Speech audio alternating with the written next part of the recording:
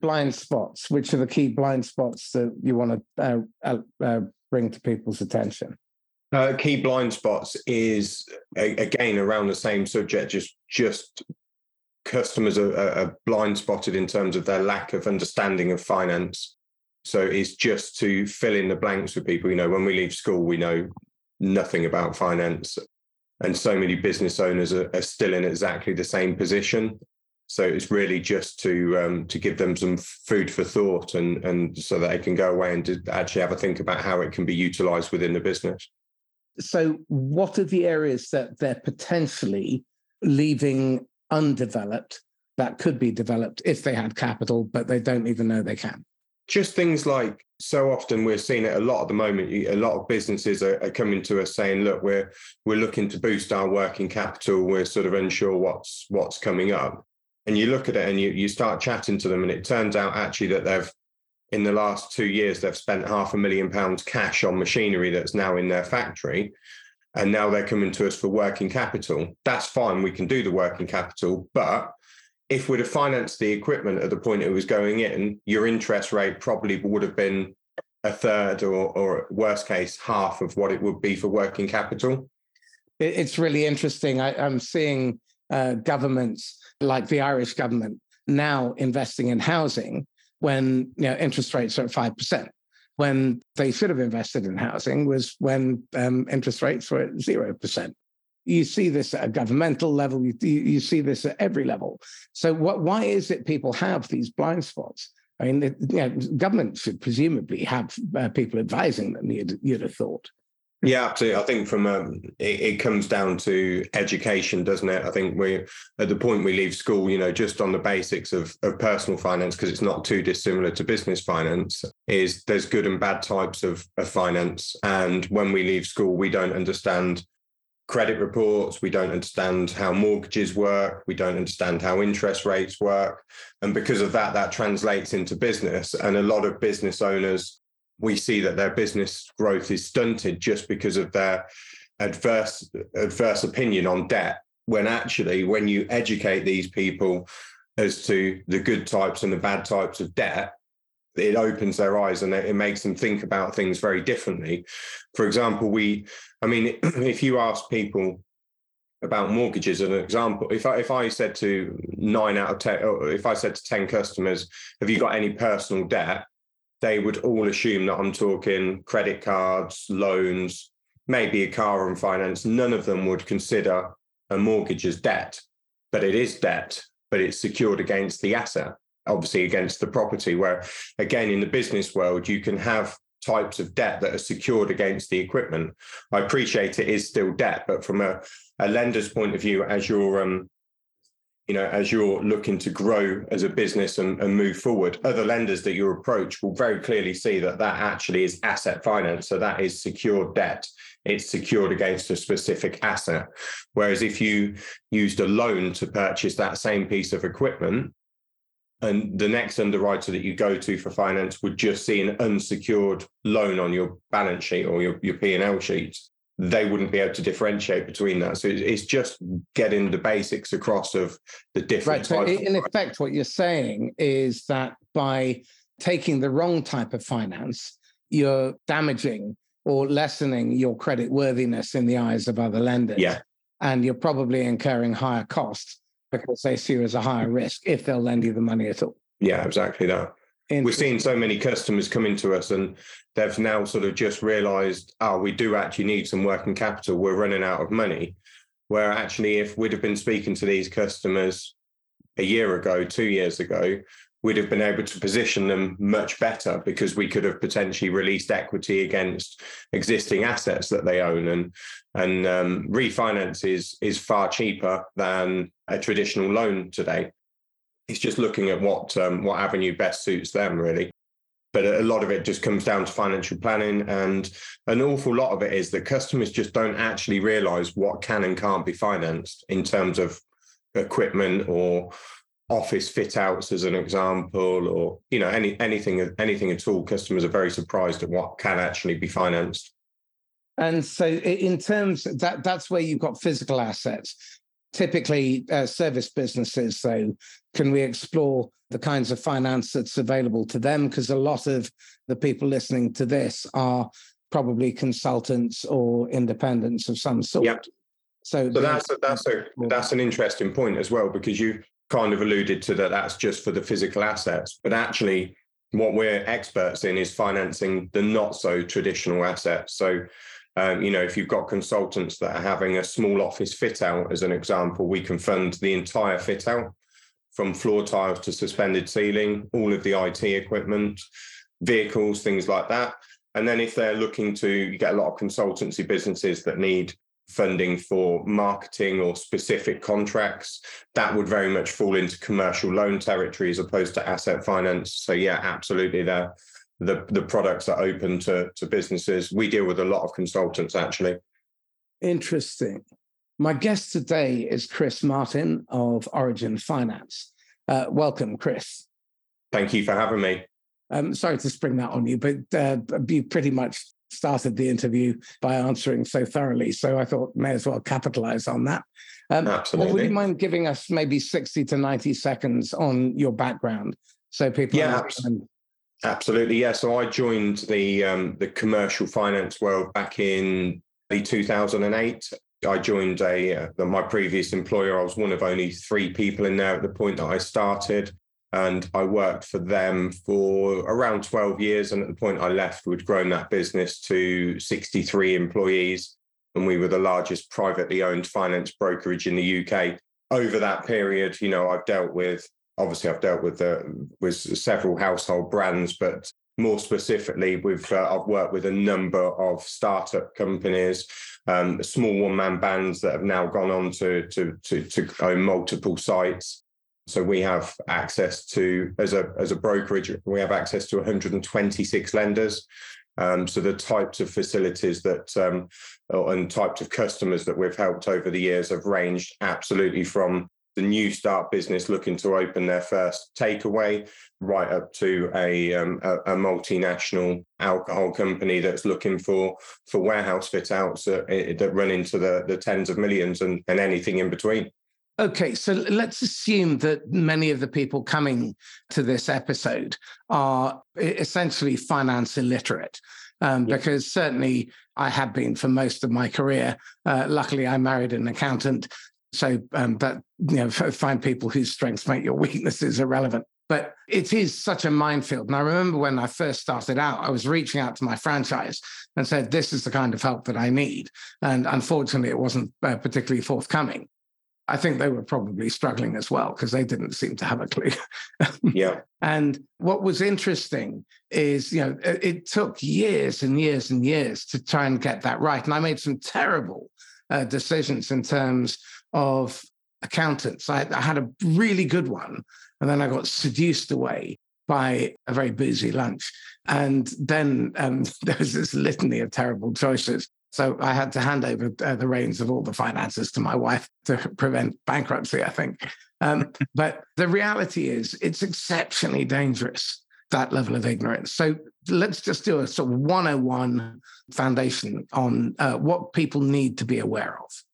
Yeah, absolutely. So it's quite an underlying philosophy of our business, really, is to educate customers around finance. We all leave school and in terms of personal finance, we have no idea about credit reports, mortgages, credit cards, how interest rates work, how underwriters look at applications and look at individuals.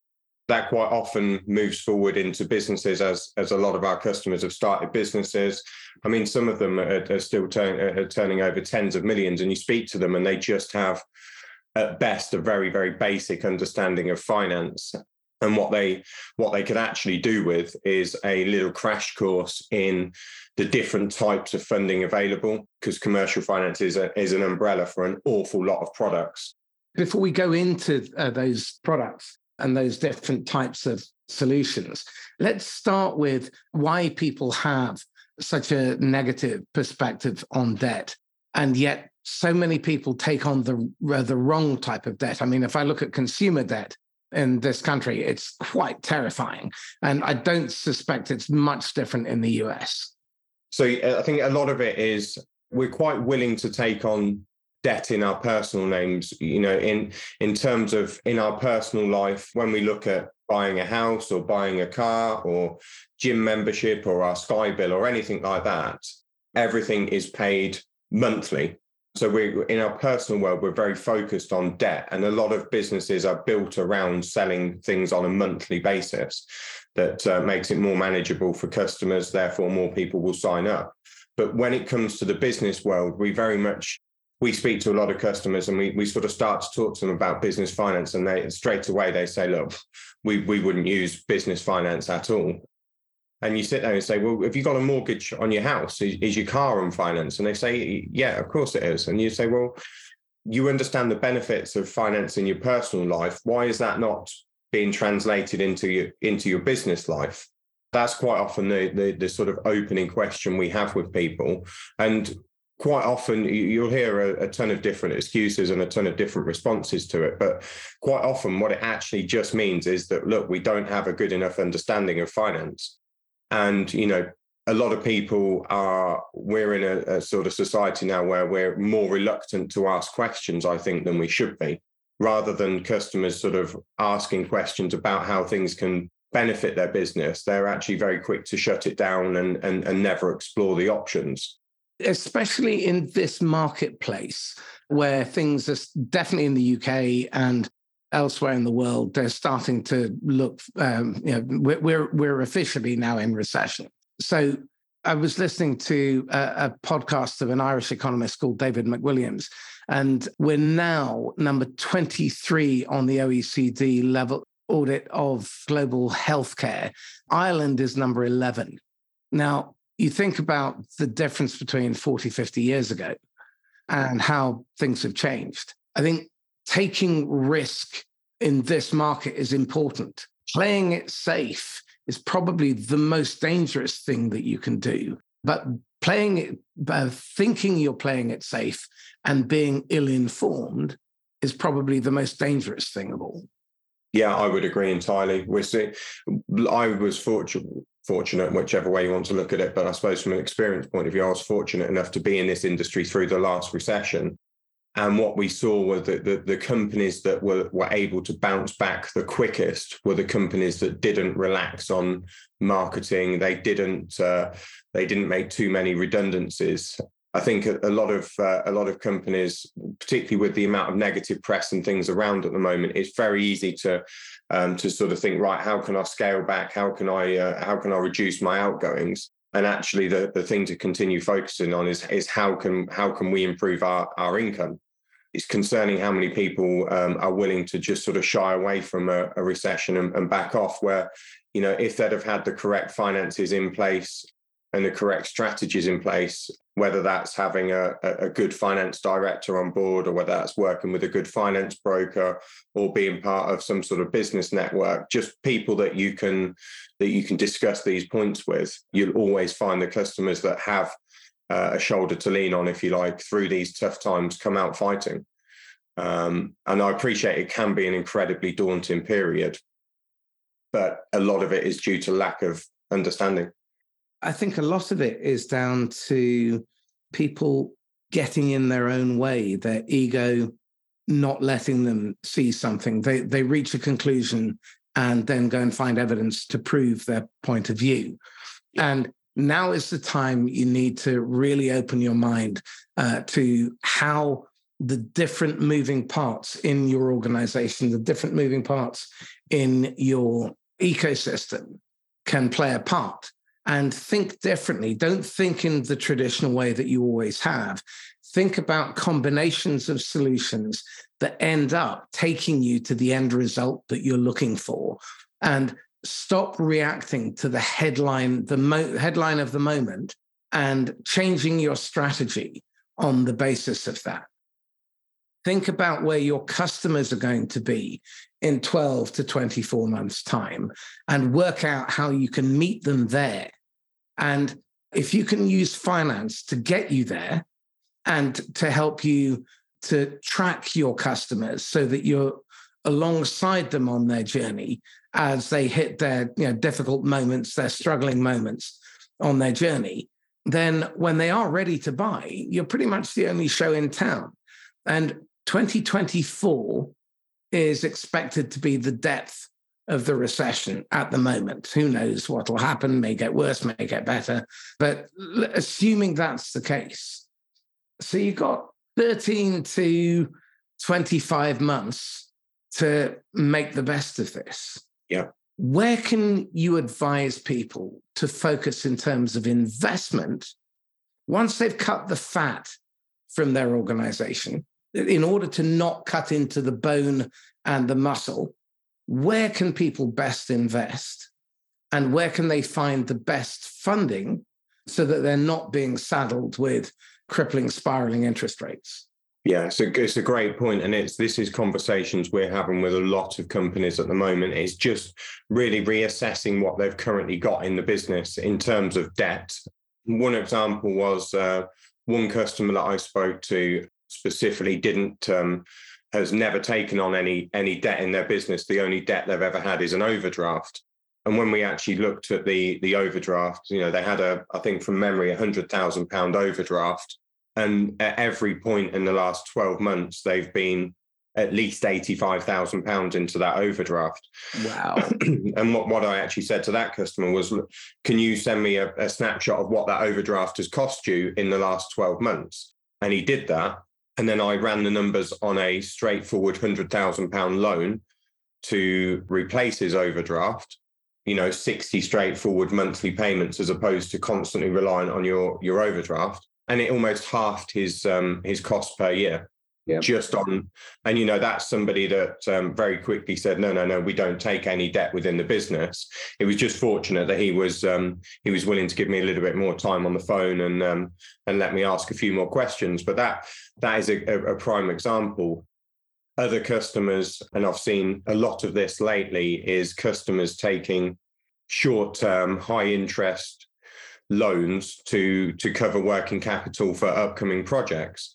Now that's fine if you can build the margins in and that'll work, then great. But actually looking at existing debt within the business or existing assets within the business, we've just done a large refinance transaction for a scaffolding and formworks company that originally came to us needing some working capital. So they just wanted a cash injection into their bank. They've had a tricky time through COVID, so their accounts aren't looking perhaps as strong as they would like.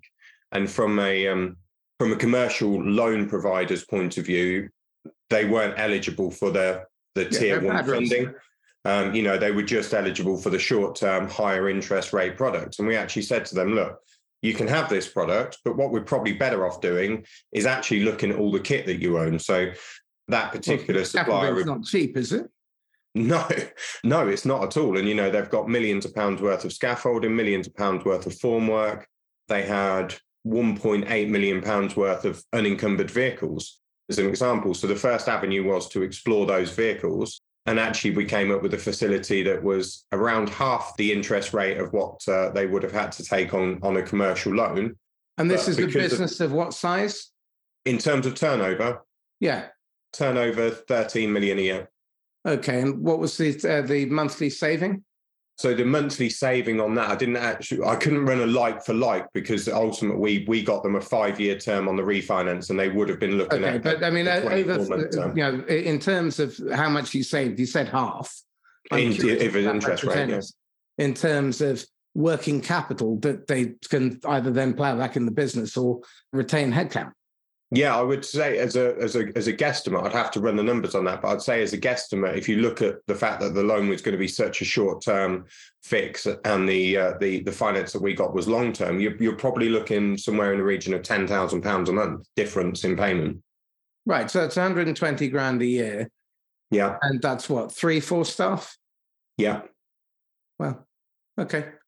It's quite interesting with the amount of short-term.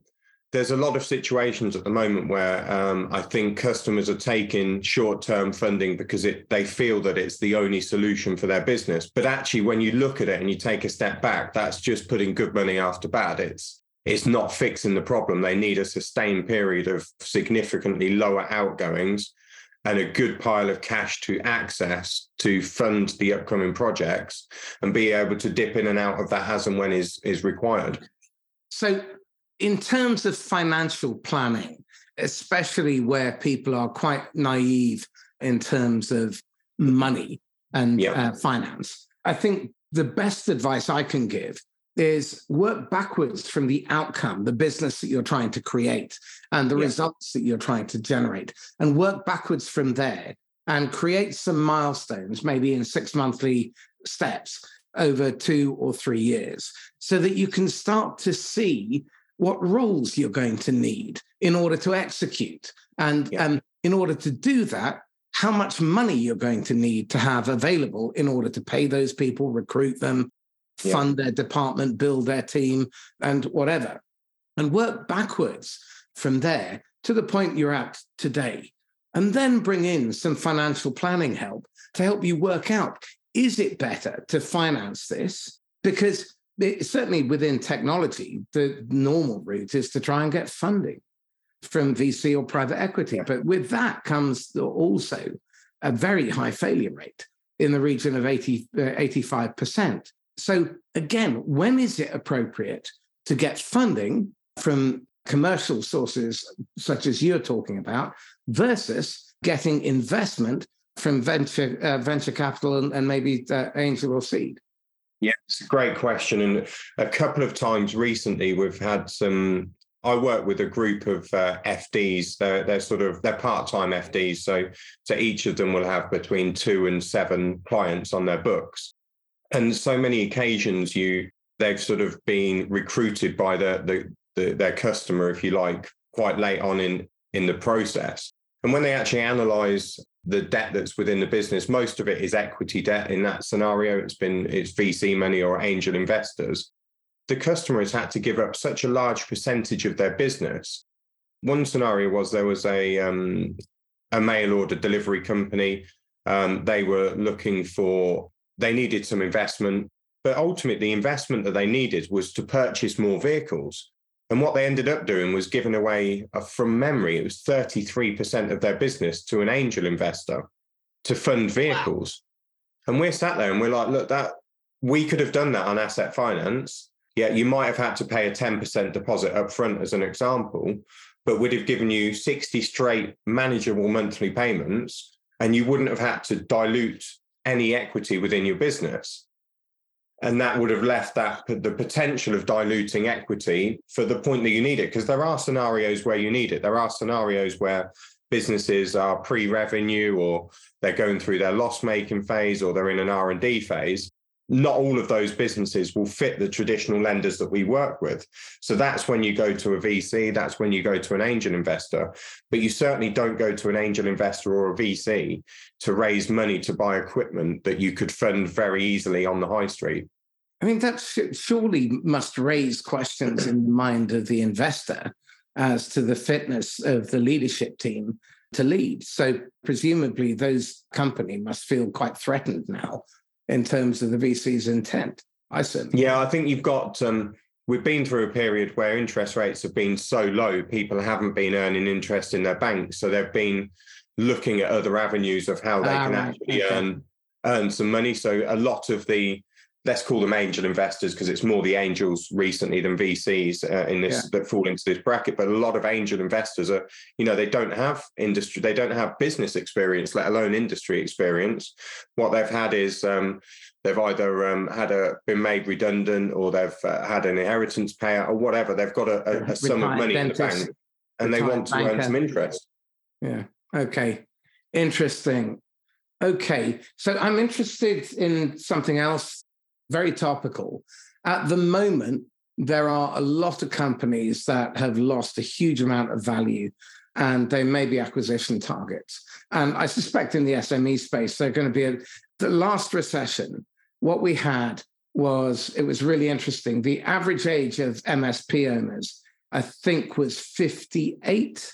So they were looking at retirement.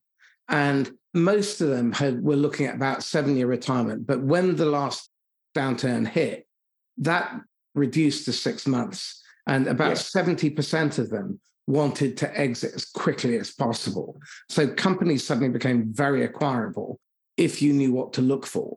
But the problem was a lot of those people were essential to the business because they were still on the tools. Yeah. Now, for businesses where the founder is a little bit doddery, maybe at my age, and they want to exit, is there commercial funding available to help them for those who are on the acquisition trail to pick up those businesses? Yeah, absolutely. And it's something we're seeing, quite a lot of. We've always been involved in acquisitions. Currently, as an example, there's an awful lot of pharmacy acquisitions going through at the moment. And we've got customers that are approaching us that are looking to acquire those businesses. There's all sorts of different methods in which we can raise the funding.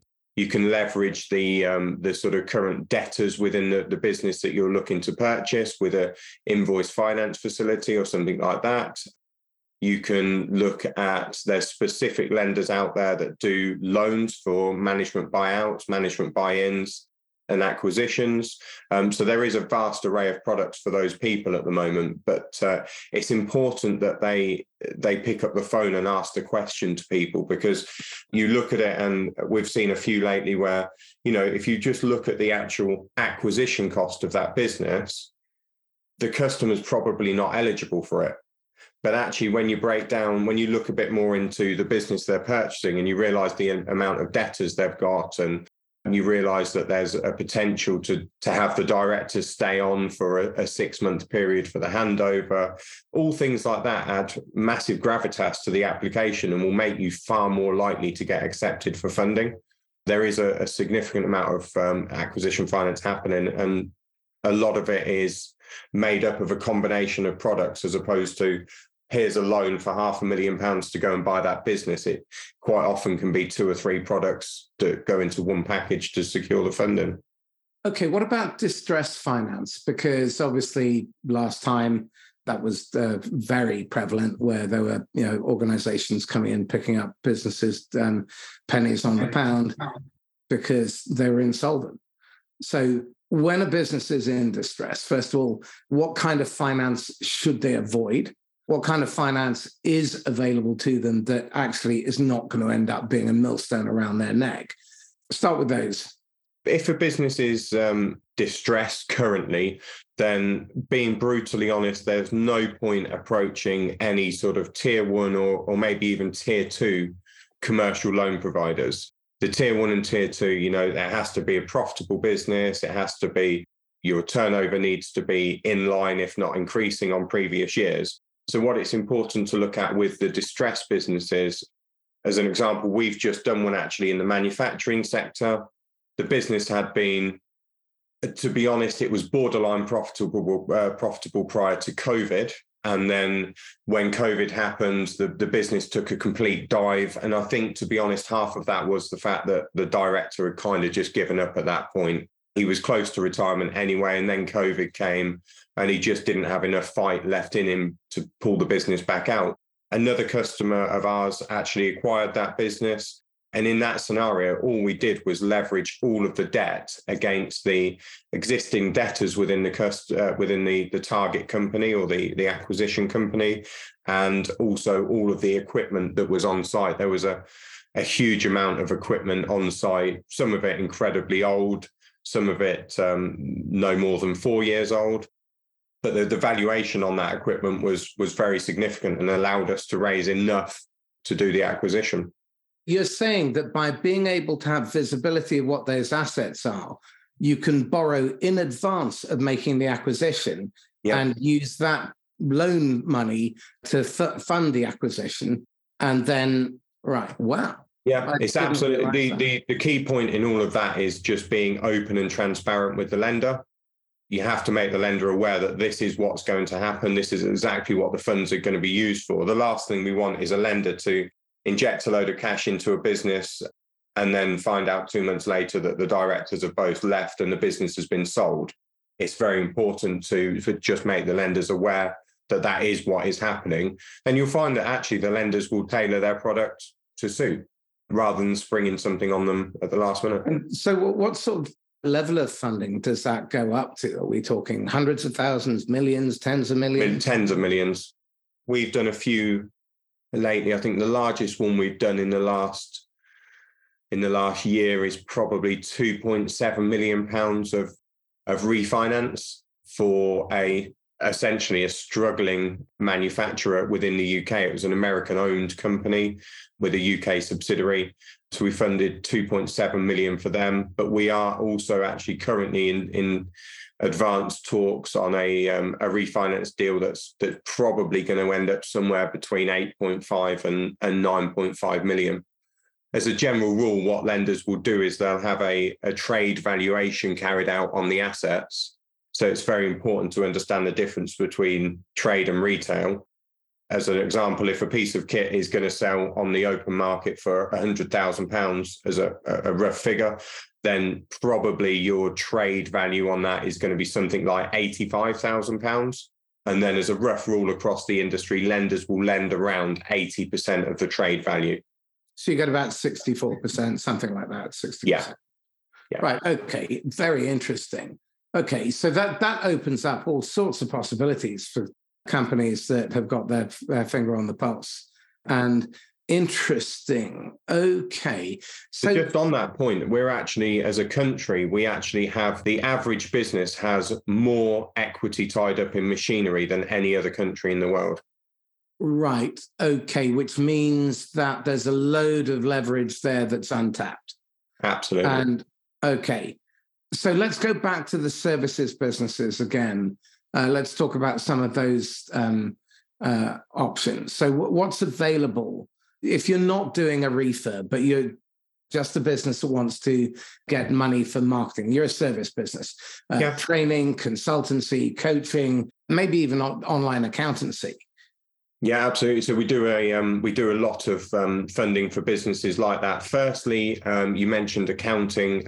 They actually fall under professionals. So there's a product called Professions Loans, which is available to any professionals, such as accountants, pharmacists, surveyors, solicitors, veterinary practices, etc. So that there's another product that's available to them, where lenders are a little bit more lenient and a bit more receptive to doing higher numbers. But your average consultancy business wouldn't fall under professionals from a lender's point of view.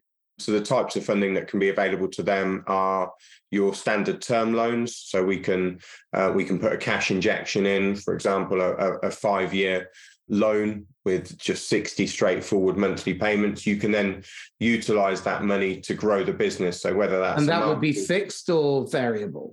Everything we do is fixed. Right. Okay. So that's why it's so important to get your finances in place now, because being realistic, interest rates are going to continue going up. How high do you see them going? Personally, obviously, I don't know, but I was reading a few articles, particularly in America, about American interest rates, where there's been quite a lot of articles recently to suggest that actually they're probably not going to go as high as what was initially anticipated. I certainly see in the UK, I can see us going, where are we now, 3% as a base rate. I can certainly see us going towards 5% over the next 6 months. And then I would hope evening out from there. I would hope that interest rates are not going to go beyond 5.5%, 6% as a Bank of England base rate. But obviously, that's just my opinion. Okay.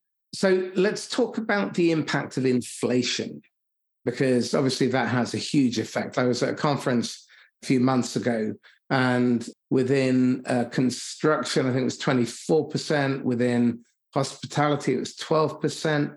And that was months back, and it's only been climbing. How can businesses use finance in order to inoculate themselves against inflation? Is that even possible? Yeah, it is. I mean, a good example, actually, a customer of ours that we did some stock funding for recently, actually, they were concerned about the what's cost. Stock funding? So they're just looking for. Yeah, they were just looking for some loan money in the business that they were going to use to increase the level of stock they hold. They were a builder's merchants, specifically roofing. And when I got chatting to that customer, there was a few core products that they sold as a business that if they had the capital to, they could hold more stock. They had the facilities to hold more stock. They just didn't have the working capital to buy more stock. When I got chatting to them, I set them a task of just going away to their wholesale suppliers and having a chat with the wholesale suppliers, just saying, look, if we were to order, I don't know, 100 crates of or 100 pallets of roof tiles, let's just say, at a time instead of 5 to 10 pallets, what sort of discount is available? And I think from memory, they got something around a 6.5%, 7% discount by purchasing up front. And the actual level of interest that they were paying was less. So by taking a stocking loan, they actually instantly added into the profit margin of their business.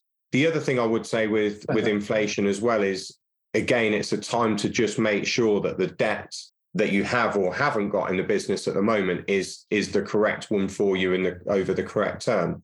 Again, we can explore releasing equity against equipment that's tied up in equity that's tied up in equipment, to give a cash injection, which can then be used in order to purchase more stock.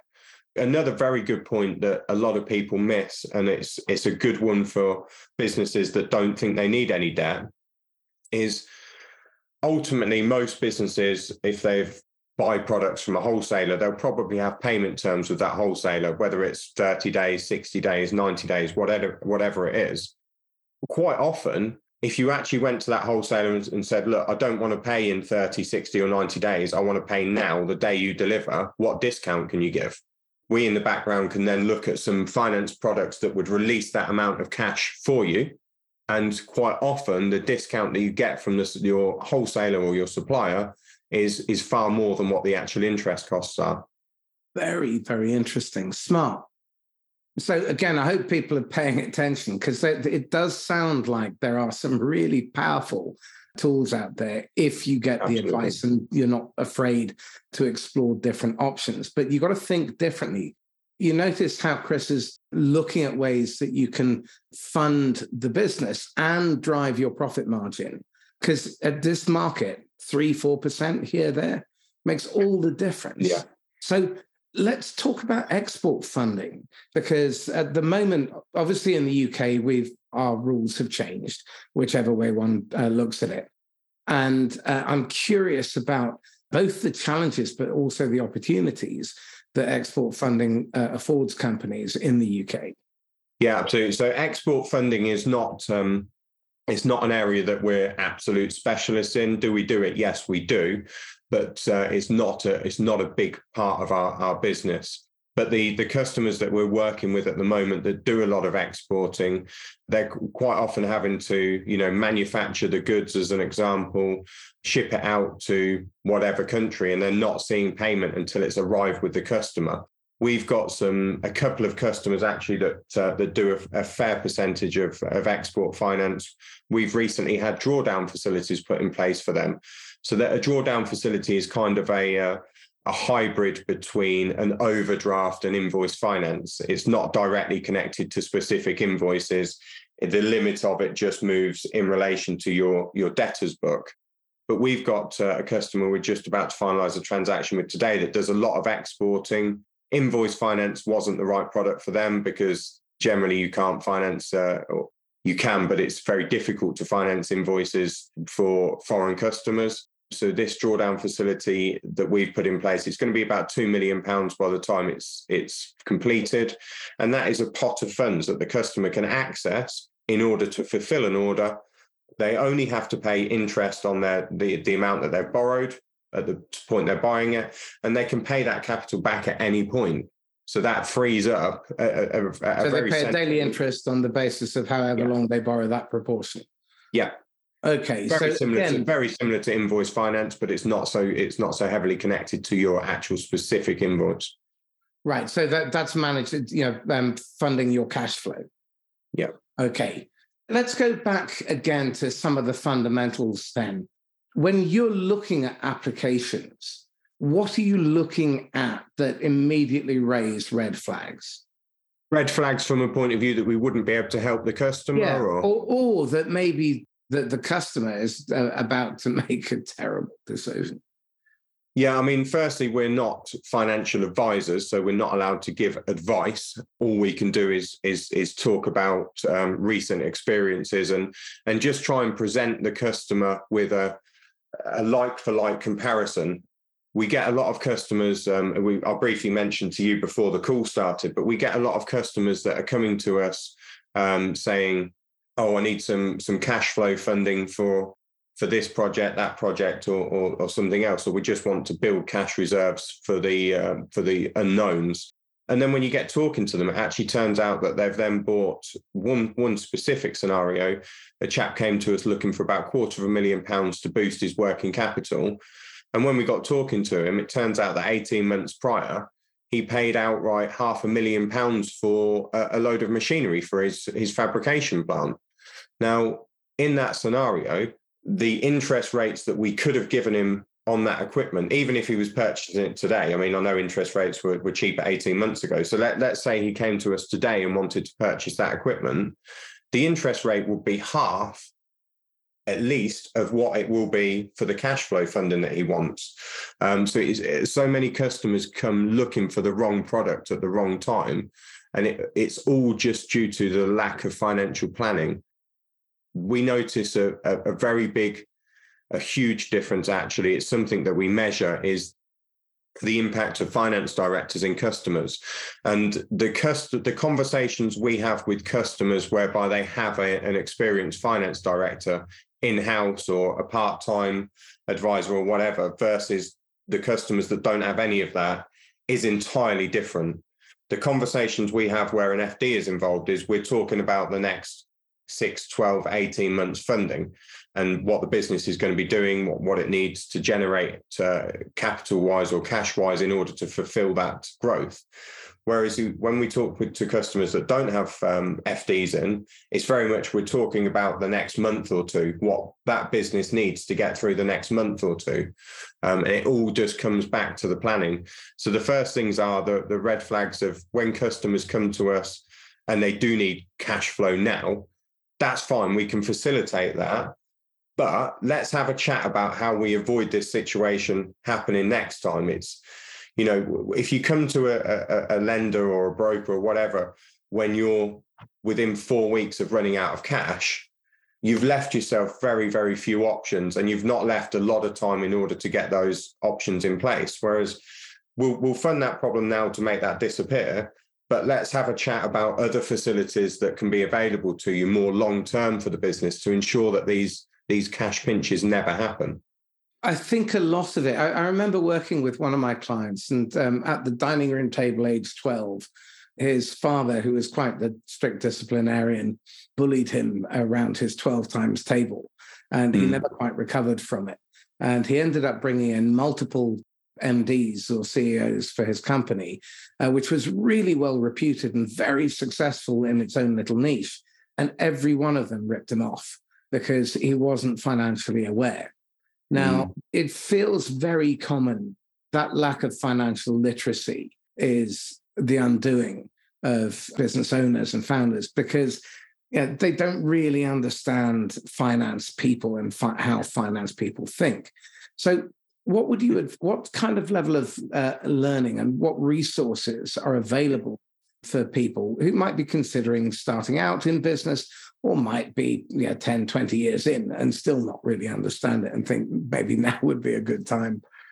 Yeah, I mean, in terms of what I would suggest is just pick up the phone and have a chat with us. We like to the amount of customers we speak to that don't have a specific requirement today, or perhaps have not even thought about finance, but we speak to them today and we give them some feedback on where the market is at the moment, how lenders might view their company, how their sector is performing versus other sectors from a lender's point of view, and just opening their eyes to the sorts of facilities that can be available.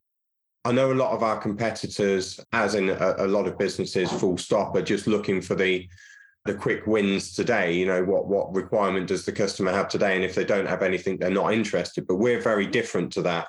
The amount of customers that come back to us as a result of conversations we've had 2 or 3 years ago, but they're now finally in a position where they're ready to move forward with things and launch a business or grow their business.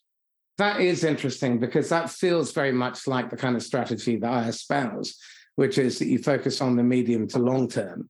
You play the game of long-term selfish. You know that eventually, when the timing is right, if you turn up often enough at the moments when they need help, and you're consistent and you're reliable, and they'll let you in, and you let them in. So I'm curious about your long-term prospecting strategy as an individual. Talk to me about that.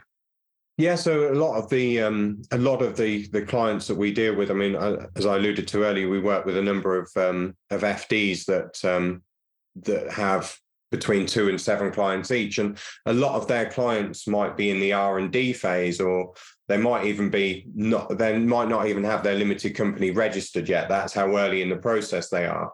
We're all about just having those conversations today, and we know that, you know, if and I'm the same myself. If somebody gives me good customer service, gives me the information I need without being salesy, well, at the point that I'm ready, I'm naturally going to go back to that person. So we've actually found massive success by not being salesy, by being educational as opposed to sales. You start to discover more opportunities, and as soon as, particularly finance, because most customers' perception of finance brokers, people like myself, is that we're in the same bracket as traffic wardens. And apologies if there's any traffic wardens listening, but that's generally how a lot of customers view our industry, and that's our own fault, because there has been some, you know, we weren't particularly heavily regulated previously. Thankfully that's all changed now. There's a lot more regulation.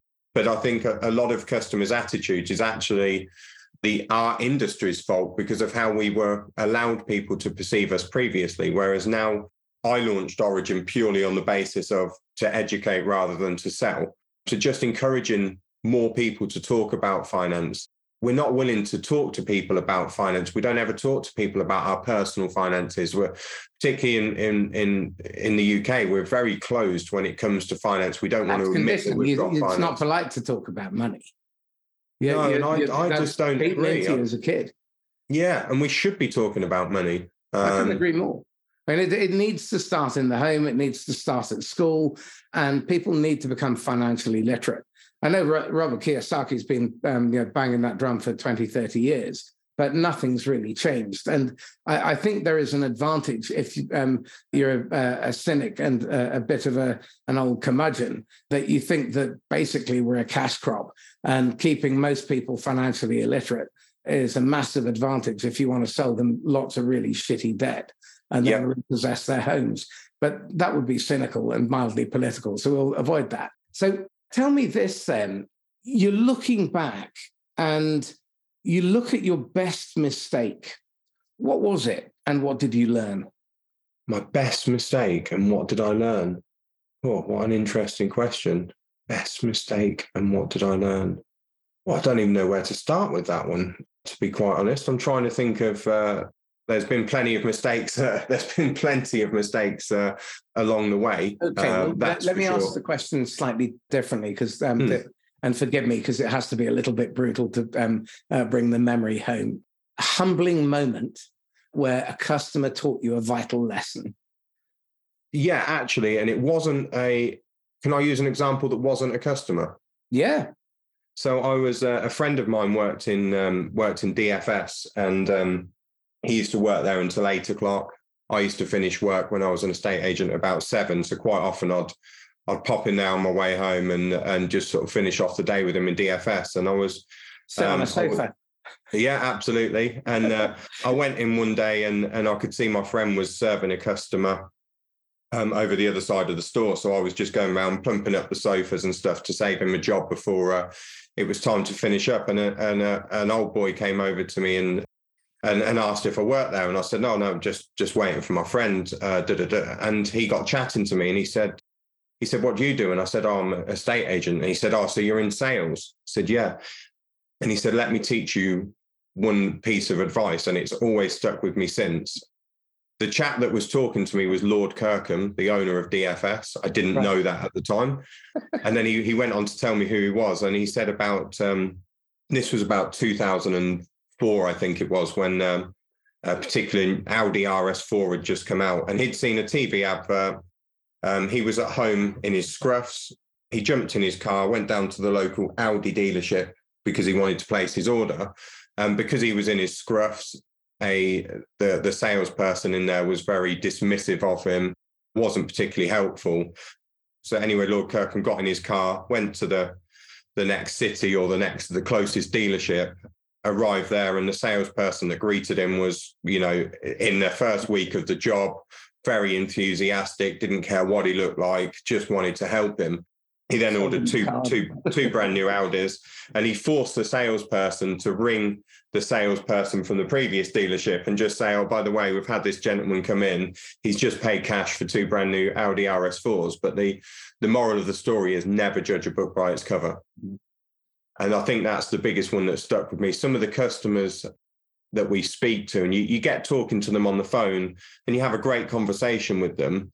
And then without this sounding rude, and then you get a bit further into the transaction and you might see a set of accounts for their business and some bank statements and things, and you realize they're absolutely smashing it. But from that initial phone call, you probably wouldn't have thought that. Yeah, don't never underestimate your customer. Also, stop overestimating your own capability. Excellent. Chris, this has been a really fascinating and very instructive conversation. Thank you. How can people get hold of you? If they want to speak to me directly, I'll happily give you our contact details. So the office number is 01604 926 226. My mobile number, if you want to call me directly, is 07935 220 402. And my email address is nice and simple. It's just chris@originfinance.co.uk. And I would encourage anybody that's listening, whether you think you need finance, whether you think you know about finance, whether you've never spoken to anybody about finance, pick up the phone and just have a conversation with us. There'll be no hounding you to sign finance agreements. We won't try and push anything on you, but we'd like to just have a conversation with you. And as long as you leave that call with more information than you had at the start of it, we've done our job. Excellent. Chris Martin, thank you. Thank you very much for your time. It's been a pleasure. So this is Marcus Cauchi signing off once again from the Inquisitor podcast. If you've enjoyed this, then please like, comment, share, and subscribe. And if you know someone who's just about to throw themselves into some form of financial arrangement, maybe have them listen to this episode and see what their options are. I think you'll agree that Chris has been very objective. I've found this incredibly informative. So once again, thank you. If you want to get hold of me, marcus@laughs-last.com. And if you want to talk to me about coaching or training, there'll be a link in the podcast blurb. In the meantime, stay safe and happy selling. Bye-bye.